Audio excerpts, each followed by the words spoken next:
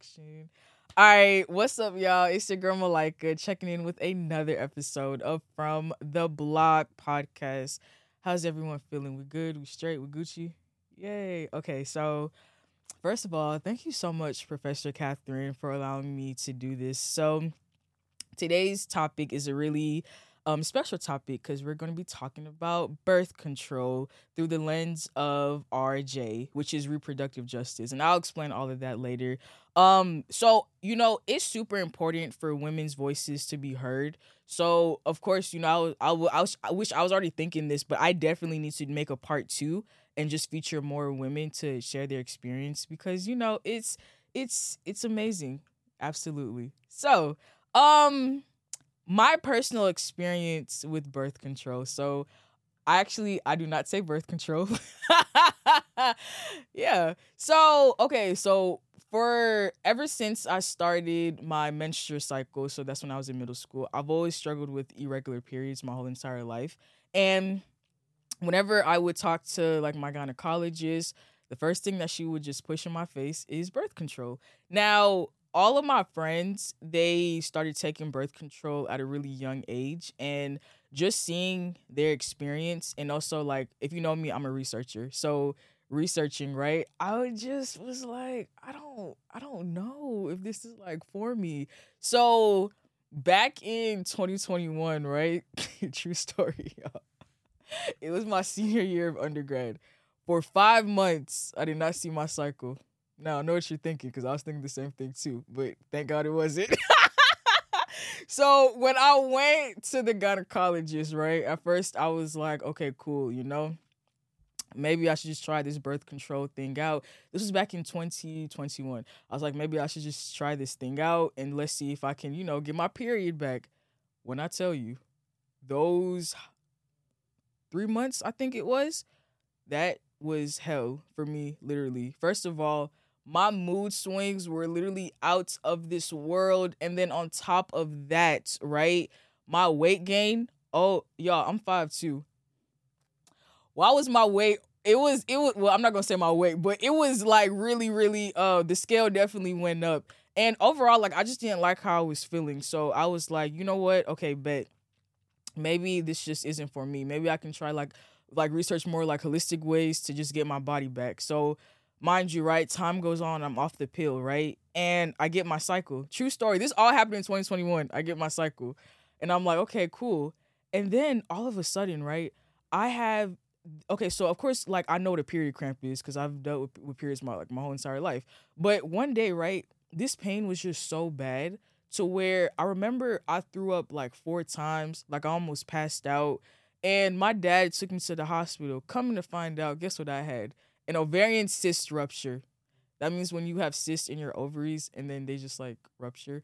Yeah, so I was thinking like, damn, was this because I took birth control or is this like another option? So when I went back to my gynecologist, she was like, "Oh, well, I can give you another option of like another type of birth control pill and hopefully that can just stop your periods for good."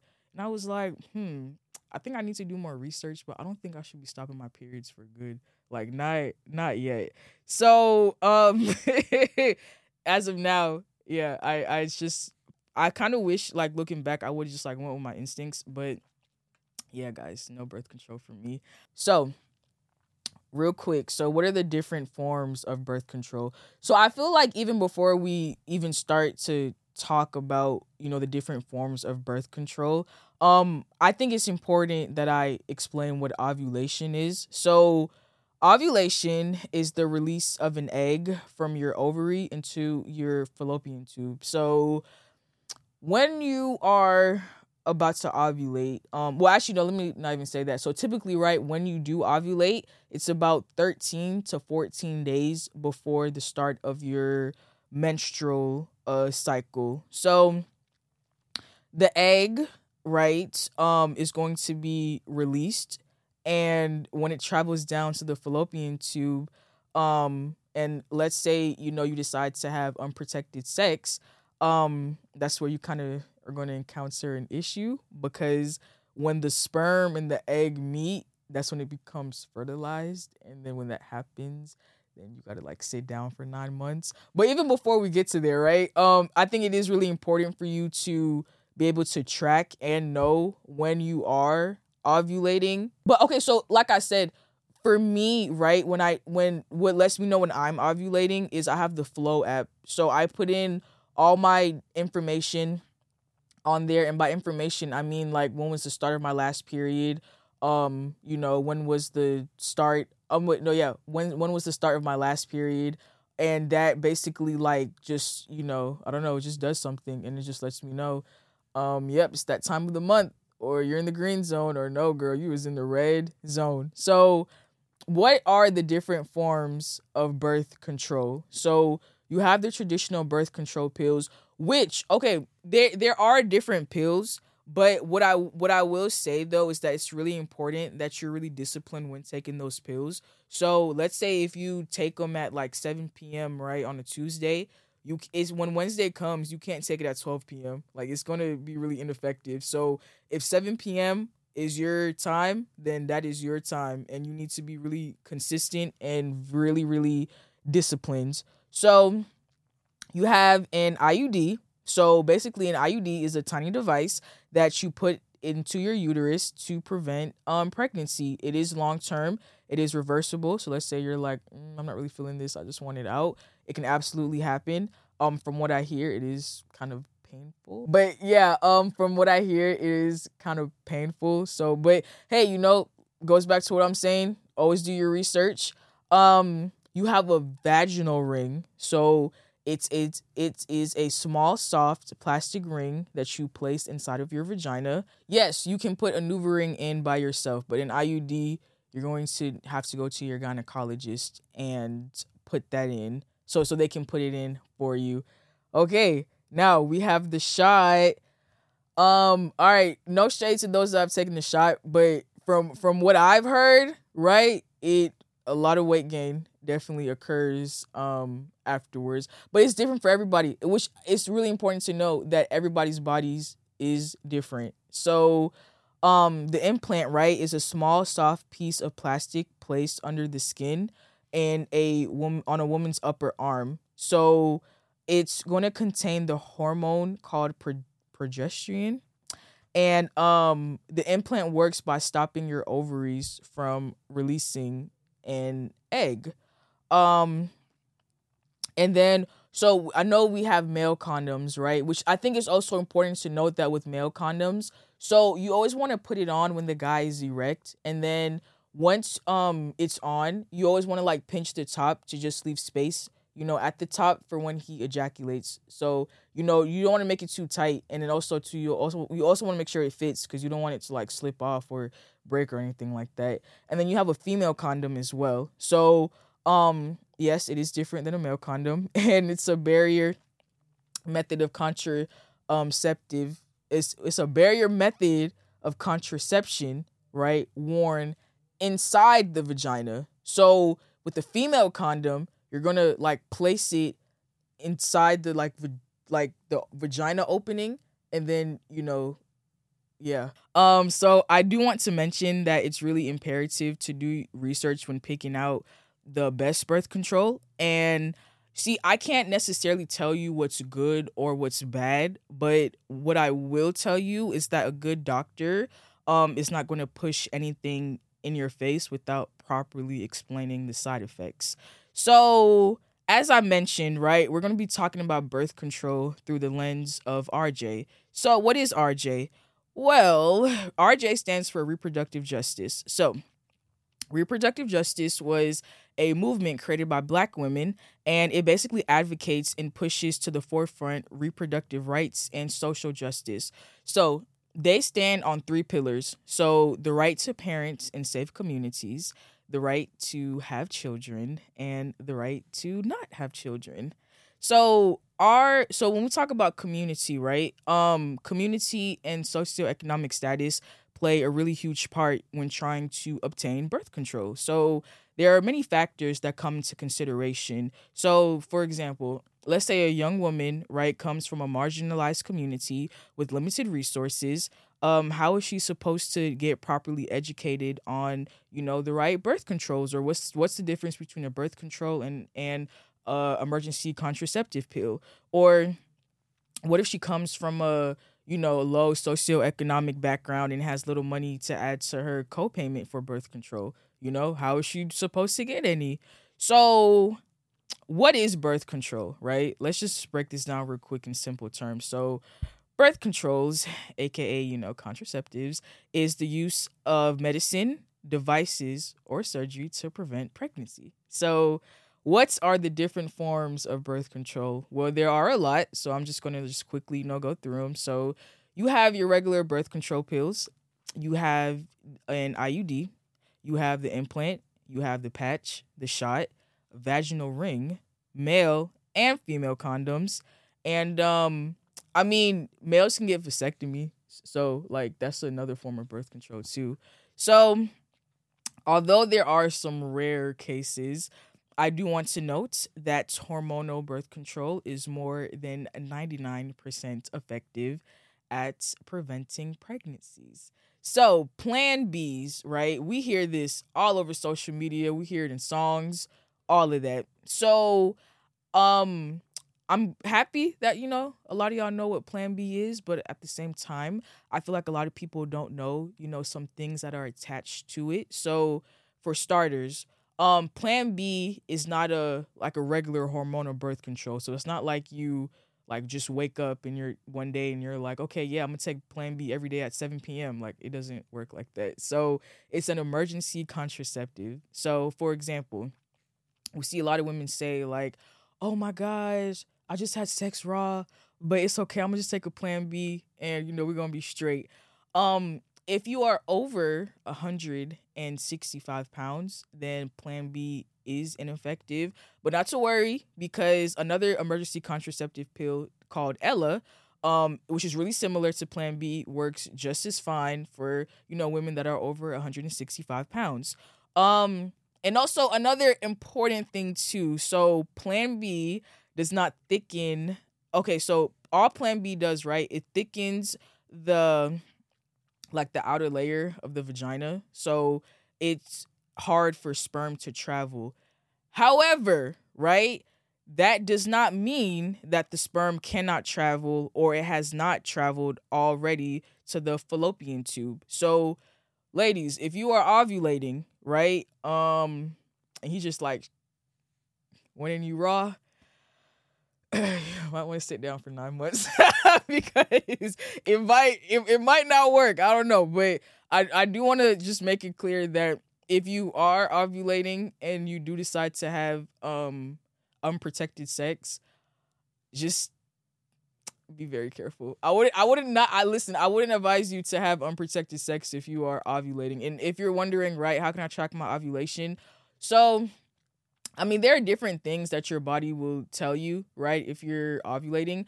But the most easiest tactic for me is I have the Flow app. So it basically just tracks your ovulation days. It tracks when you're expected to have your cycle, when you're in the green zone, the red zone. Yeah.